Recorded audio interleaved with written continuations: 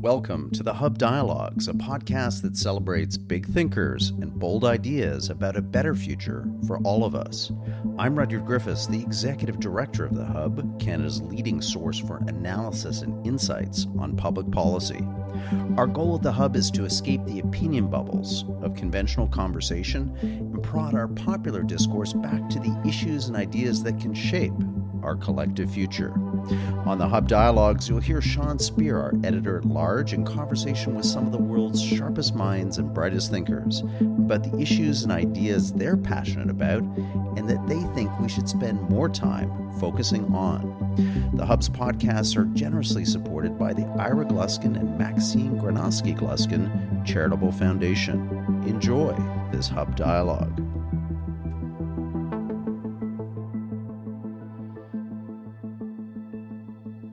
Welcome to Hub Dialogues. I'm your host, Sean Speer, editor-at-large at the Hub. I'm honored to be joined today by Matt Taibbi, a well-known author, journalist, and podcaster who, after several years as a mainstream reporter, including for Rolling Stone magazine, has emerged as a leading independent journalist in the age of Substack and alternative media.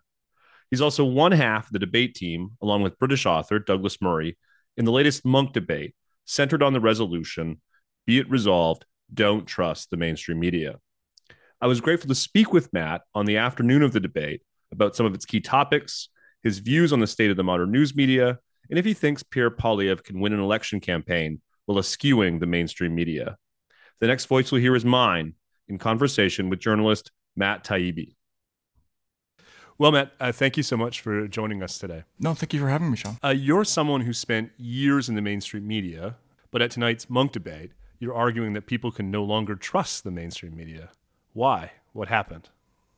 Well, I actually wrote a book about this called Hate Inc. I think the mainstream media, which I'm really no longer a part of, I've kind of moved into, I guess, what you'd call the independent media space now at Substack. But I think there have been fundamental changes in the business model of journalism that have been really destructive. We basically don't do traditional reporting the way, for instance, my father did it. I grew up around reporters. We sell narrative, and we have two basically identical products. One is for conservatives and one is for center-left folks in America, and both are fundamentally unreliable because they are picking and choosing facts ahead of time instead of just following the story wherever it goes. They're more worried about audience than getting things right, which is why we have so many errors lately. And so that's what I'm going to be arguing. Let me take up your point about left and right. One of the interesting parts about tonight's debate and our current media landscape more generally is that it's made for strange bedfellows. Absolutely. You're someone who would be traditionally associated with the left, and obviously Douglas Murray is more on the right. How would you describe the common thread that stitches together the growing collection of non-traditional writers and thinkers, from Bari Weiss to you, Murray, even Joe Rogan, who seem to be challenging the traditional media model, narrative, and structure? Well, it's funny because Joe Rogan, actually, what he does is a lot closer to the old Charlie Rose style version of journalism. There was a tradition of interview which was designed just to draw people out and make them feel comfortable, and you're not supposed to pin people down or own them or score points so you could put up a little viral clip on Twitter or whatever it was. We're trying to tell you who this person is. It was informational. That's actually what Joe does. Joe, I mean, in much longer format, he's kind of old school. And this idea that I think what's happened is that it's really a split between people who believe in this new sort of narrative-driven, more activist conception of media, versus the kind of media that I was raised in, which is based around the idea that you tell the audience what you see and you leave it up to them to decide how they use those facts. You mentioned that your father was a television journalist who took pride in the fact that he didn't editorialize.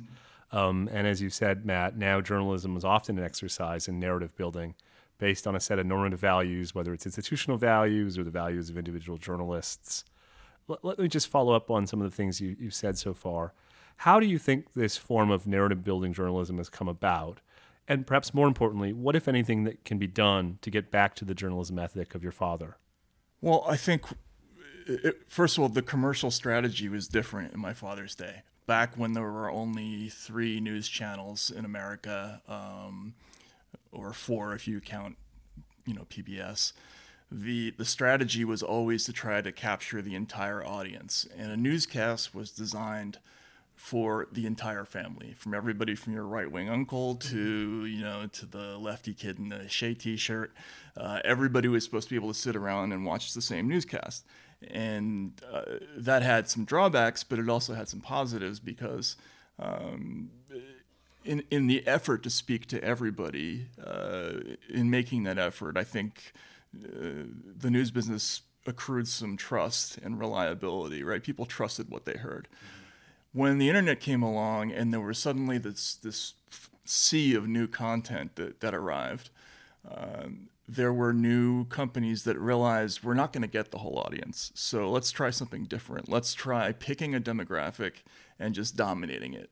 And that's easy to do. All you have to do is identify a group and then feed them news that you know that they're going to respond to. Now, Fox was the first channel that did this really well. What they did is they picked kind of older, white, suburban and rural conservatives, and they just fed them a steady diet of stuff they knew would wind them up. And that works. It makes money. And in an environment where you have to make money, which, by the way, news companies didn't have to do once upon a time. Once upon a time, it was understood that CBS would make money on sports and sitcoms, but the news would lose money. They would have these huge bureaus overseas, but it was a prestige thing. Now news has to make money, and so they do it this way. They're courting audience, and because they can't afford to lose audience, they're afraid to offend them, and that's incompatible with journalism. We've been talking so far about the tendency for modern news media to build and push narratives.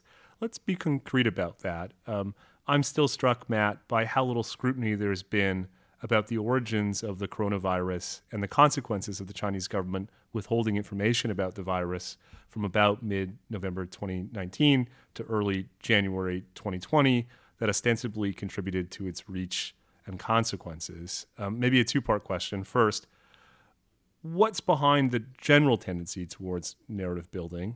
But more importantly, why has the Western media, by and large, let China off the hook for COVID-19? Well, I think there were a number of reasons why that happened.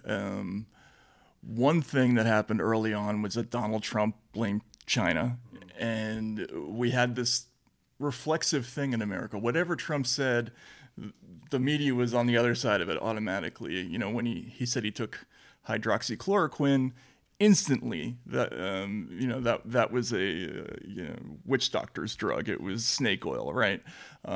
When Trump said that he thought there was some kind of a lab leak or that it originated with the Chinese, the media took the other position on it. And look, this is exactly what I'm talking about. A real journalist doesn't care whether it came from a lab or whether it came from a cave with bats in it. It's not our problem. Our job is just to figure out what happened and then tell people and let them worry about it, right? But in this new environment, there was all this hand-wringing and fear, we're going to look like conspiracy theorists if we talk about that. We're going to look like Trump supporters if we talk about that. And I have no idea why anybody would be worried about investigating something where there's no answer yet. I mean, that's a perfectly natural thing we're supposed to be doing in journalism. So this is exactly what I'm talking about. We have to be freed up to go wherever the story leads us, because we're supposed to do the job of finding it out, which is tough already, and not worry about what the meaning of it is. You're one click away from getting access to all the Hub's best analysis and insights. Visit our website, www.thehub.ca now, and sign up for our weekly email News Digest. Every Saturday morning, we'll send to your inbox the cutting-edge thinking and analysis of our smartest contributors on the week that was. Dive into the big issues and ideas moving the public conversation, courtesy of the Hub. Again, you can grab that exclusive email newsletter right now, free of charge, at www.thehub.ca. Now back to our program. One thing that makes you such an interesting thinker and writer is that in an age of what you call labeling, you're a difficult person to label. At times you've been characterized on the right merely because you've been critical of the excesses of the left.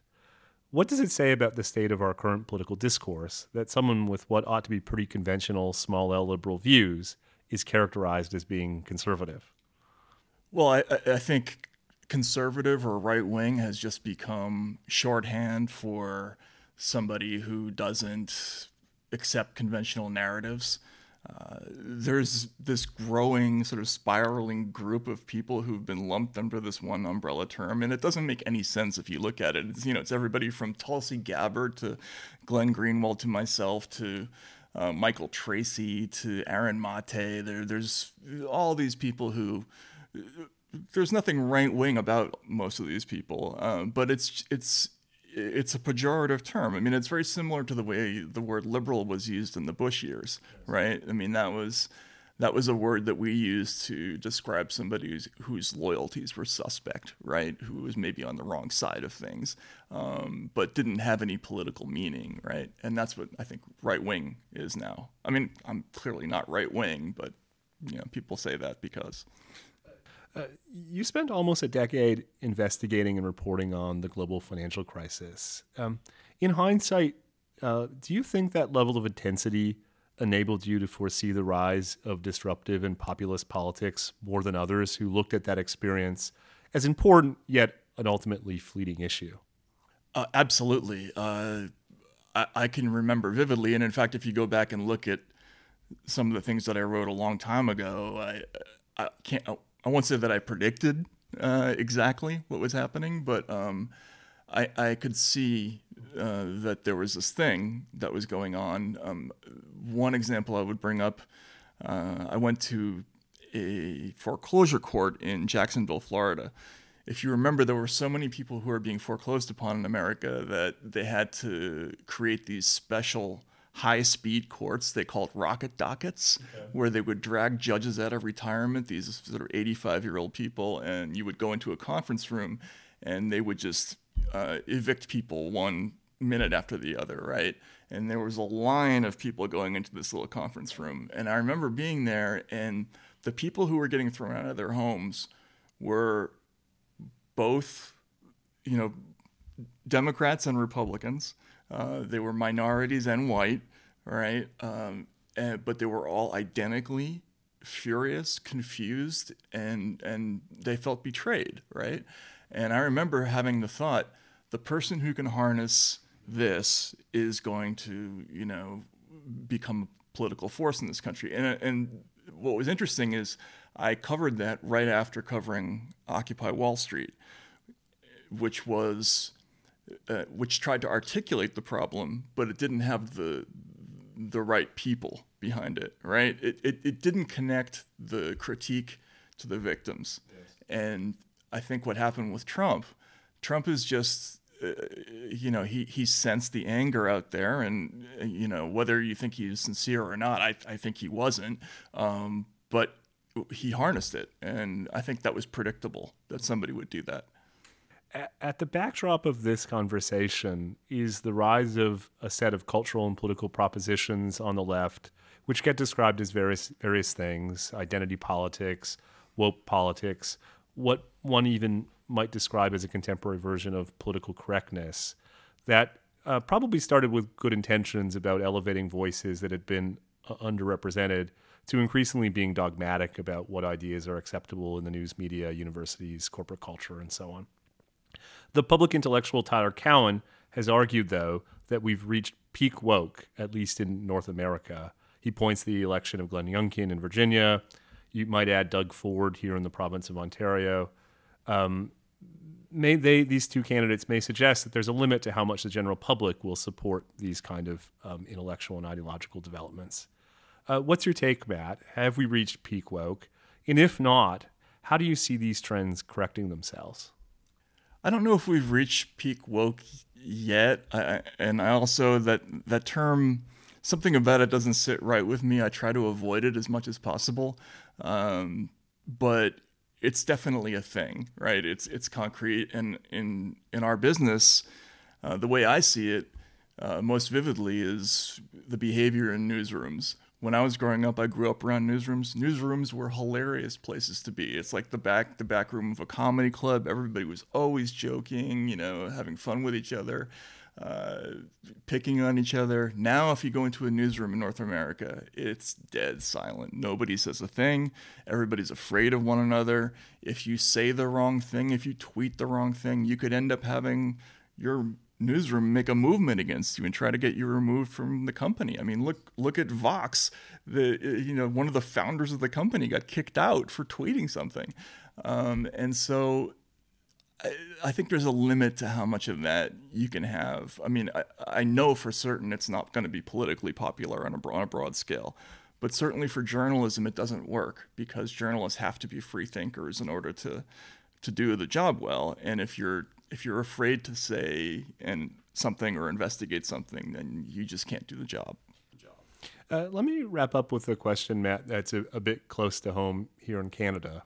We have a new leader of our National Conservative Party, Pierre Poilievre, who seems to be pursuing a strategy of eschewing traditional media and instead focusing his media efforts on alternative or independent media, in part for some of the reasons that you've described in our conversation. Do you think that's a plausible political or media strategy in 2022? Is it possible for mainstream political figures, for all intents and purposes, to abandon a mainstream media as a means to communicate their ideas and priorities to the general public?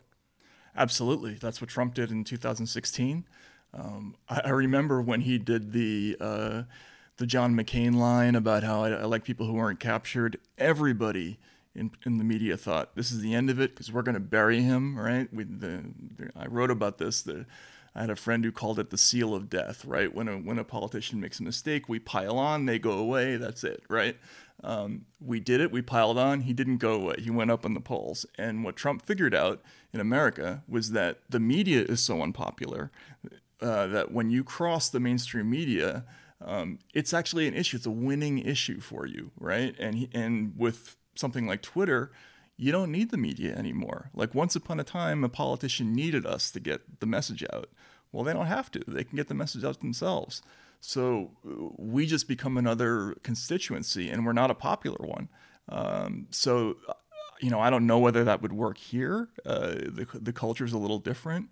In America, though, for sure, that works. And all you have to do is look at the numbers, comparing somebody like Joe Rogan to, whoever the most popular cable host is. I mean, he's dwarfing those people. So I definitely think that can work. This has been a great conversation, Matt Taibbi. Thank you for joining me, and good luck in tonight's debate. Thanks so much, Sean. Appreciate it.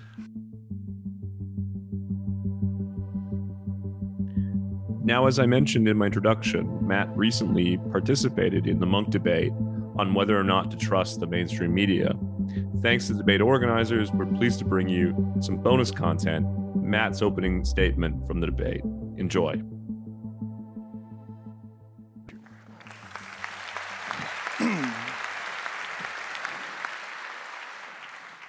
Be it resolved, don't trust mainstream media. My name is Matt Taibbi. I've been a reporter for 30 years, and I argue for the resolution. You should not trust mainstream media. I grew up in the press. My father was a reporter. My stepmother was a reporter. My godparents were reporters. Basically, every adult I knew growing up was a reporter. So I actually love the news business, but I mourn for it. It's destroyed itself by getting away from its basic function, which is just to tell us what's happening. My father had a saying, "The story's the boss." In the American context, this means that if the facts tell you the Republicans were the villains in a political disaster, then you write it that way. If the facts point more at the Democrats, you write that. If they're both culpable, as was often the case for me when I investigated Wall Street for almost 10 years after the 2008 crash, you write the story that way. We're not supposed to thumb the scale. Our job is just to call things as we see them and leave the rest up to you. But we don't do that now. The story is no longer the boss. Instead, we sell narrative in a dysfunctional new business model. Once the commercial strategy of the news business was to go for the whole audience. A TV news broadcast was aired at dinner time, and it was designed to be watched by the entire family. Everyone from your crazy right-wing uncle to the sulking lefty teenager in the corner. This system had flaws, but making an effort to talk to everybody had benefits. For one thing, it inspired trust. Gallup polls twice showed Walter Cronkite to be the most trusted person in all of America. That would never happen with a newsreader today. With the arrival of the internet, some outlets found that instead of going after the whole audience, it made more financial sense to pick one demographic and try to dominate it. How do you do that? That's easy. You just pick an audience and feed it news you know they'll like. Instead of starting with a story and following the facts, you start with what pleases your audience and work backward to the story. This process started with Fox, but really now everybody does it. From CNN to OAN to the Washington Post, nearly all media organizations are in the same demographic hunting business. According to a Pew Center survey from a few years ago, 93% of Fox's audience votes Republican. In an exactly mirroring phenomenon, 95% of the MSNBC audience votes Democratic. The New York Times readers are 91% Democrats. Left or right, most commercial audiences in America, anyway, are politically homogenous. This bifurcated system is fundamentally untrustworthy. When you decide in advance to forego half of your potential audience to cater to the other half, you're choosing in advance which facts to emphasize and which to downplay, based on considerations other than truth or newsworthiness. This is not journalism. This is political entertainment, and it's therefore fundamentally unreliable. With editors now more concerned with retaining audience than getting things right, lots of guardrails have been thrown out. Silent edits have become common. Serious accusations are made without calling people for comment.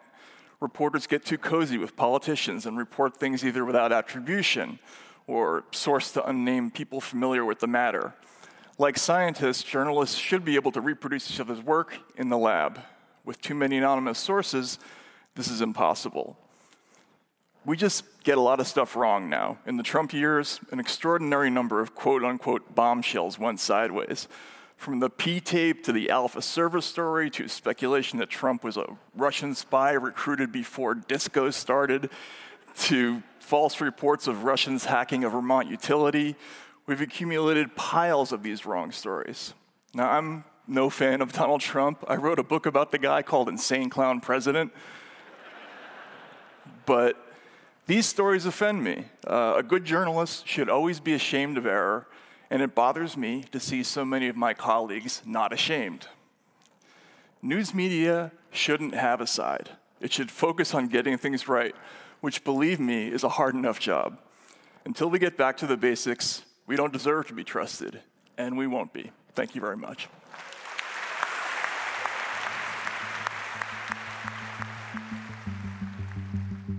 Thank you for listening to this episode of the Hub Dialogues, brought to you by The Hub, Canada's leading source for analysis and insights on public policy. We hope that you enjoyed this episode. Please share your favorite Hub podcasts with friends and family, subscribe wherever you get your audio online, and leave us a rating and review. We we greatly appreciate your feedback and comments. I'm the Hub's Executive Director, Rudyard Griffiths. The host of today's program was Sean Speer, the Hub's Editor-at-Large. This episode was produced by Amal Attar Guzman. The Hub's audio producers are Alex Glutch and David Matta. The Hub podcasts are generously supported by the Ira Gluskin and Maxine Granovsky Gluskin Charitable Foundation. Thanks for listening.